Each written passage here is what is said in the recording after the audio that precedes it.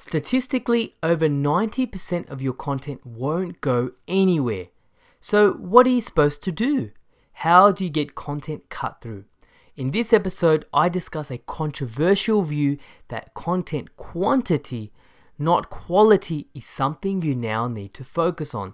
Plus, I share some Facebook page updates and tips that I guarantee will have you reaching for the edit page button in no time. All that and a whole lot more in this episode of Inbound Buzz.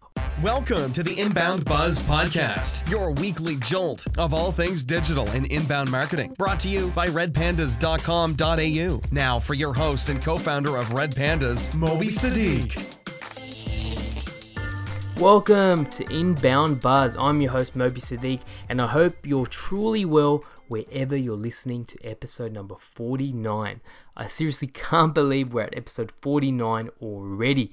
I hope you're enjoying thus far any of the number of episodes you've heard already, and the format where I rotate between an expert interview one week and a regular show monologue the other week. Let me know. You can find my contact details in the show notes. And if you so feel inclined, please leave a review on iTunes. It really does mean a whole lot. Okay, let's get straight into the show. Now, for Buzz 1, I want to talk about a Facebook page layout changes and what you can do, how you can capitalize from them. Now, last year in December, you may have started to notice Facebook pages looking a little bit different. It kind of reminds me of the really old school days where you had all these tabs on the left hand side, the cover image up top, and the rest of the body in the middle. Now look, if I'm honest, I don't really like the new format because now you have to make that extra click on posts on the left hand side to get to post. But I'm sure it's one of those things I guess you just get used to, right? So that's the first thing you'll notice, by the way, on your default Facebook page, so facebook.com, /your page. You'll have these sections on the left. The first one will be home, and then you'll have these default ones, if you haven't changed them, of course, such as about, videos, photos, events, so on and so forth. Next to that, in the main body of the page, that's where things have changed the most. You have the cover photo, as you've always had, up top. And now, according to Facebook's latest guidelines, the image loads fastest in a JPEG with a size of 851 by 315 pixels and less than 100 kilobytes in size. Now, you don't have to remember that at all. I'll link that in the show notes where you can get the latest guidelines. And look, this is something that's particularly important on mobile, where things need to load fairly fast. And if you have something important that you want your audience to notice, then you're gonna want your image to load in a couple of seconds. So, okay, now, below that, right, you'll have that image, you have that cover image, spoke about the 851 by 315 pixel dimension size.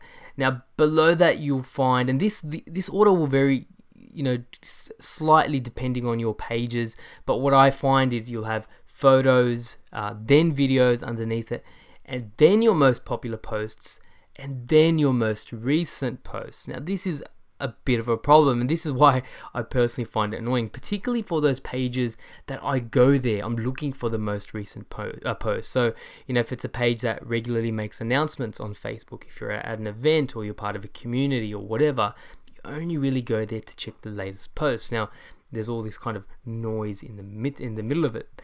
But at least the good news is you can actually make some customizations to this new layout, especially the tabs on the left hand side. And that, my friends, should be your homework within a day of listening to this episode, because I know what's going to happen. Most pages are just going to leave it there by default and either have the wrong order of things or even worse, miss out on commercial opportunities. So, for instance, did you know there's actually now a shop tab that links to your shopping catalog on your website, or a services tab? And if you're not careful, Facebook may turn these on for you just by default, and you'll have nothing there. So it's actually pretty cool. If you're an admin of the page, then on the left hand side, underneath all the default tabs, all the tabs you have there, you'll notice the Manage Tabs button. Click on that and you'll have the ability to reorder your tabs or add some pretty nifty tabs indeed.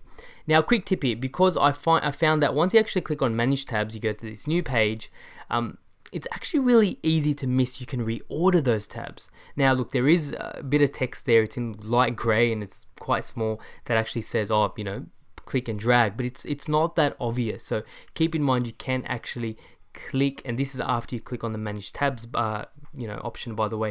You can actually drag the order of your tabs, and this is particularly important if you want shop up the top or you want your posts up the top. The shop one is particularly interesting because, and this was really important for one of my clients who is in the e-commerce space, and Facebook didn't add that by default, so we actually had to turn it on. Now, when you try to turn it on, you're going to have two options. The first one is message to buy, and the second one is checkout on another website. So the first one, message to buy, this is particularly important if you have a very, very custom shopping cart, or one of those archaic websites that just doesn't talk to anything else. You can just have a message to buy, so you can still have your products up there, but then the message to buy option lets people send you messages to ask you questions and then arrange the purchases with you later. Now, if you want something a little bit more direct, and it's particularly for the e-commerce, hardcore kind of e-commerce space, you can actually click a button that will take you to the checkout page. Now, this won't work on all CMSs, but if you have a CMS where, for instance, Shopify, we tried this on Shopify, worked quite well, where you can actually take a checkout page, a URL, and you have a URL, you can take that and drop that onto Facebook. If you select the checkout on another website, and literally all someone does is they're on your Facebook page, they click, I want to buy this, I'll add this to my cart. It then takes them to the Shopify checkout page. So it's jumped through all these hoops. It's jumped through 3 or 4 different steps, and this could work quite well because if you have all your social proof on Facebook, that's where you have your fans interacting with you, and you have all these reviews and people commenting on your page, and you make an effort to share videos and you make an effort to share their reviews, then this is pretty cool. Contextually, it's quite relevant because there's already a lot of social proof there. And if you are e-commerce, then checkout on another website is the option for you. Now, I mentioned that Facebook gives you a templated set of tabs.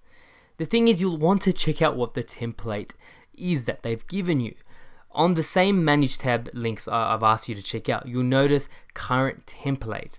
And for all the client pages we manage, most of us had the standard template, but you don't have to go for standard. If you click on the edit button there's a range of templates that not only let you change your tabs, but also the primary button. So for example, and this is still relevant for a lot of pages, when you go to a page, you see the cover photo, and underneath it you have a call to action that you can select. Call now, or shop now, or message, or learn more. So this is now where you can change it. And depending on what you select, they will change the buttons on your toolbar. So for example, for my agency, the perfect one is professional services. So if I go in there, I don't want the standard template, I actually want professional services. And when I select professional services, by default, that adds the services tab for me on the left-hand side, as well as a very strong call now call to action underneath my cover photo. That's perfect. The other templates they have there, and there's a number of them: shopping, venues, restaurant, and God help you if you are one, politicians as well. So they've got all these different tabs you can select. The final tip here is, once you've set these tabs up, actually spend some time to go through them and add some rich media. So add your services, add your products, link your Instagram account, upload your photos. There's a whole kind of range of things you can do. If you're not going to have anything on your tab, then just turn it off, and you can do that as well and get around to it to your own time.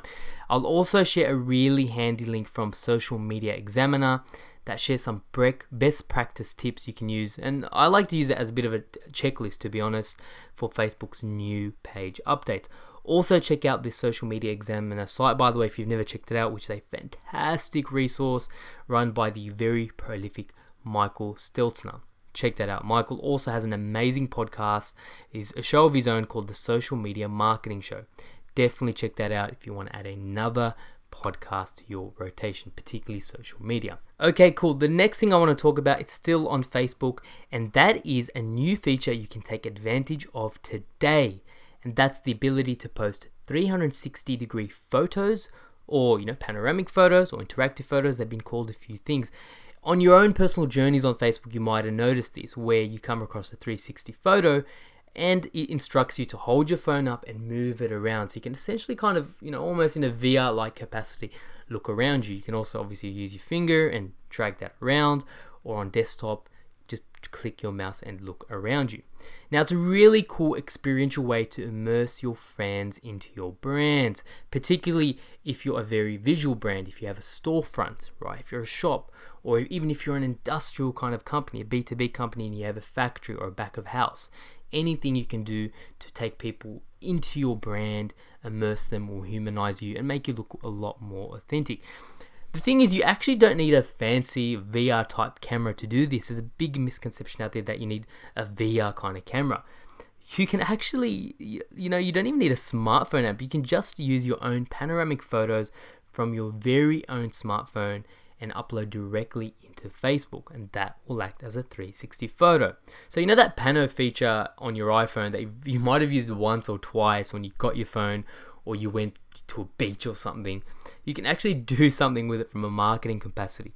From the iOS side, all you need is an iPhone newer than the iPhone 4S, or if you're Android inclined, anything newer than a Samsung S5 or a Note 3 apparently will do the trick for you as well. Now, this isn't exactly a new feature. It came out around mid last year, but it's one of those things that brands really aren't taking advantage of. But like I said, it can work quite well if you have a storefront, or you're at an event, or any sort of 360 photo that resonates with your personas. It's a great feature to take advantage of. And Facebook, if you've noticed, if you've listened to the show before, if there's features that people aren't utilizing, and if they're new features, Facebook will push that through, and it will help you get a higher reach in the newsfeed, and therefore naturally reach your organic fans. And me personally, I love doing things that no one else is getting on top of. So check it out. If you need any further info, Facebook has a 360 photo support page, which you can find in the show notes of this episode. Get straight into today's featured buzz, the content quality versus the content quantity problem. Now, this might have changed since you last made a view on this. Definitely has changed my view, some of the new research that's come out. And essentially, this is a topic that does come up every so often. Do we focus on quality or do we focus on quantity? And it's not as dumb as it sounds. Things have changed a fair bit in the last few months. So for a long time, I've always been a fan of quality. A lot of the thought leaders, in fact, like Rand Fishkin or Neil Patel, will talk about the idea of the 10 times content, or the skyscraper content. Now, fancy terms aside, right? The idea is to find a topic or a question and write about it essentially in a very in-depth manner, more comprehensively than anyone else on the web. That's about it. So you do a bit of keyword research, you do a bit of, qualitative research, and you write a really exhaustive piece. Now, speaking from a lot of thought leaders out there, these pieces generally take around a month or so to write for these guys, just to give you an idea.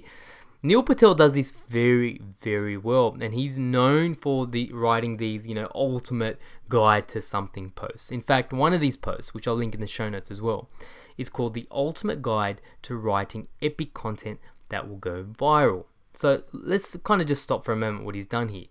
He's found a very, very clear problem. How do you actually go viral? And he's created the ultimate guide to writing epic content that will go viral. So he's covered it quite well.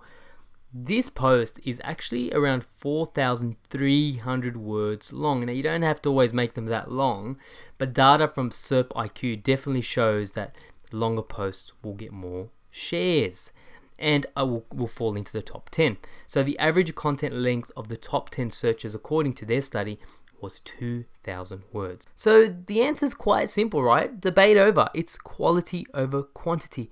Well, it's actually not that simple. Yes, you still should write these in-depth articles, these, call them 10 times better, 10x content, or skyscraper content. You still got to do that. But to get to that point, there's a little bit more that you need to do. So in a recent interview on a site called Conductor, Larry Kim from WordStream spoke about his process of creating unicorn content. This is a good concept to get your head around. Unicorn content are those very few pieces of content that actually get any traction Not necessarily viral, but viral as well. Get traction, get shares, get links, that sort of stuff. And in fact, 50% of content gets 0 shares. So most of the content out there is pretty crap.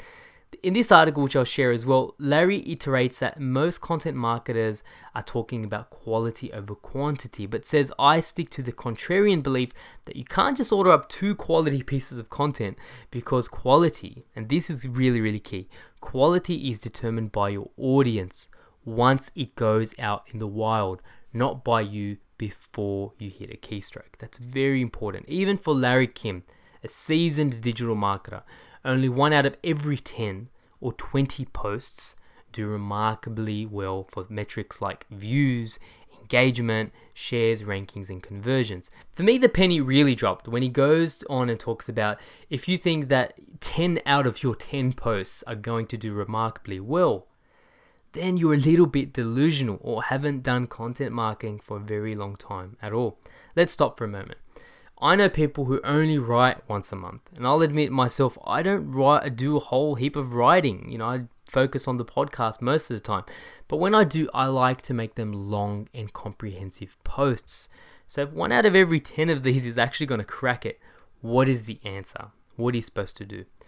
The short answer is finding a better balance between quality and quantity, and letting your quantity dictate what you will write in quality.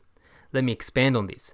Still do those longer form quality posts, but understand that you have to accept the reality that 1 out of every 10 or 20 posts will actually hit your objective and will hit it well. The rest are what Larry calls unremarkable donkeys. So how do you find these unicorns in and amongst those donkeys? 3 key things, right? And this is a bit of framework. This is a bit of a step-by-step process you can take.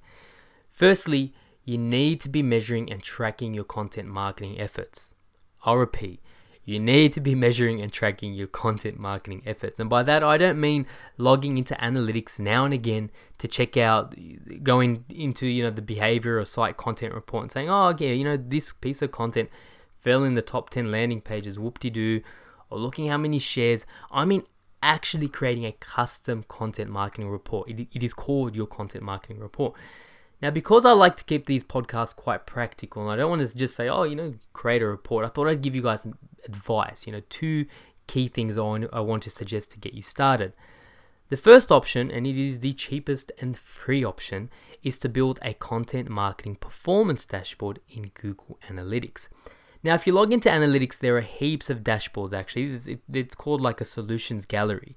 And there are a whole kind of range of dashboards there, not only for content, for locations or products, goals, sources, whole bunch of stuff there, right? And you can check a link in the show notes that I'll send you. Now, that's cool. But if you're a medium-sized business, you should consider investing in a dashboard tool like Klipfolio. Now, there's a whole heap out there. I'm not sponsored by Klipfolio. There's no affiliate link I'm going to share with you. But this is a pretty cool, pretty simple one that I've seen. Now, again, in the show notes, I will share for you the Klipfolio template. And you can actually click on this thing and see all the different metrics. Now, these are the types of metrics you'll find. You'll see things like, and these might actually kind of geek you out a fair bit. I'm looking at this now. How many people recently subscribed to your blog? And also overall, what posts bring the most traffic? What opportunities do I have to improve my rankings on Google, and so on? And this starts at around $24 a month. So again, if you're a medium-sized business, you should consider investing in something like a Klipfolio. So there's 2 measurement options I've shared with you. You can check out some templates, some dashboard templates from the Solutions Gallery, or something like a Klipfolio. But a quick piece of pragmatic advice for you. If you're not used to jumping in and out of data, you will need to engage an expert to at least set this up for you. Share your business case, what are the kind of things you want to see, and invest in getting an expert to set this up. Whether it's Klipfolio or a dashboard, you still need to configure some things. In this dashboard, for example, you need to tell it what are the content pages. So there might be pages you want to exclude from this report, and you need to tell it what goals that you want to include. So a little bit of intermediate configuration you will have to do. Now, how do you find these content unicorns? So if data was the first thing, and I went to data because most people I speak to don't have these reports set up, and that's okay. Most people don't. The second thing is finding your content marketing unicorns in the data. Now, this content, you might need to look back, the last month, or sometimes even if you're doing content a fair bit, it is worth looking back for the last quarter, because it will take time for your content to naturally get out in the wild and for Google to start picking it up. So I'd recommend looking at the last 3 months of data and look at the content with the most shares. And if you set this up properly, you'll be able to see within your analytics or dashboard the content with the most shares, with the most views, with the most goal completions. Now, your goal completions could be macro goals like leads or sales, and woohoo if that kind of happens for you. Or it could be micro goals like newsletter signups or somebody visiting 4 or 5 sales pages, for instance. Granted, once you set up your measurement, you might be looking for the least worst content, particularly if you haven't been doing it for a while, and that's okay as well. But at least you know the areas you need to improve, the stuff that no one's really looking at. There's nothing wrong with that. Most new blogs will need around 12 to 18 months of consistency to start picking up some real steam. But really, content marketing brings you some of the cheapest cost per leads out there. Good luck trying to convince someone, hey boss, look, we've got to do this for 12 to 18 months before we get $1 back. That's why you need to invest in some promotional budgets, whether it's on Facebook or using a content distribution network like Outbrain. Doing this data exercise, finding those best content or least worst content will help you figure out what you need to promote. So the first thing was having content measurement visibility. Second thing was finding those unicorn. The third thing is doubling down and creating what Larry Kim calls unicorn babies. Now, I'm not talking about some mystical fetish. What I'm talking about is taking your best piece of content and turning it into 10 or 20 pieces of content. Because what you do is you de-risk content creation, as these derivative pieces will likely do very well as well. So in the past, I've called this hub and spoke content, a term I first learned from Arnie Kuhn, and the idea here is essentially the same. Take that piece of content and turn it into a video shot, put it on a tripod, shoot with your iPhone, or pay a freelancer on Fiverr to turn that article into an infographic, or consider a webinar. Or if you want to stick to writing, that's fine as well. Take 1 or 2 key points in that article and turn it into a series. So the thing is, to find these unicorns, you need to think about quantity. Okay, there's no other way to find this great content. Larry Kim even needs 19 pieces of donkey content before he finds his gold. Even the amazing Steve Rayson from BuzzSumo, we had him on episode 27, said in a new article just last month, I think whilst it's true that content will take a wider range of forms, including interactive content, the future is not less content, but quite the opposite. In his view, and in the data that because all these posts come with great data, he finds that there is no indication that we ever reached peak content, which really surprised me. Content is expected to double this year. Content creation is expected to double in 2017. And even sites like the Washington Post now use robots to automate some of their articles, and they did this for Rio last year. So I think for those of us, most of us who can't afford content writing robots, it is quite clear. Outsource or internally hire a resource to churn out content on a weekly basis, and find your right quantity mix. It might be 1 written post, 3 shared posts, 1 30-second video a week, right? 1 really long in-depth article a month. And here is another hack. Sure, you can't do what Larry Kim does and write 19 pieces of content, but this is the hack. You need quantity, right? The thing is, it doesn't have to be all yours. A personal tip from myself is I curate a lot of stuff, right? So I link out a lot of stuff, particularly on Twitter. And if you check my Twitter, I'm tweeting about 3 or 4 times a day. And this could be a day where I'm not even, I could be in the plane all day. How I do that is I use automation. So check out Recur Post. I talk about Recur Post in episode 47. Check out that episode if you want to know more about some of my tips there. But what I'll often do is I'll look at the tweets I'm sharing from other people. And every so often, I'll get a tweet that gets 10 likes and 10 shares. And I kid you not, I've been doing this for a little while. Sometimes you just can't guess what will go viral. Quality, again, is dictated when it goes out in the wild. So that for me is market research for what I'll often talk about on this podcast, or what I'll write about, or what I'll have on my Facebook live show about. So next time you need to explain the quantity versus quality kind of question, the answer is both. You need to find that quantity to find the quality unicorns, because 90 to 95% of your content will be donkeys, and that's okay because it's the same for everyone else. On that note, I'll let you go. We're back with another fantastic episode for a fantastic interview for episode number 50. You are going to love this man. A bit of a tip: he was voted the number one most influential digital marketer of 2016. We're very, very lucky to have him, so check him out. If you want to hit me up, you can hit me up on Twitter at Moby Sadiq, or find my contact details in the show notes.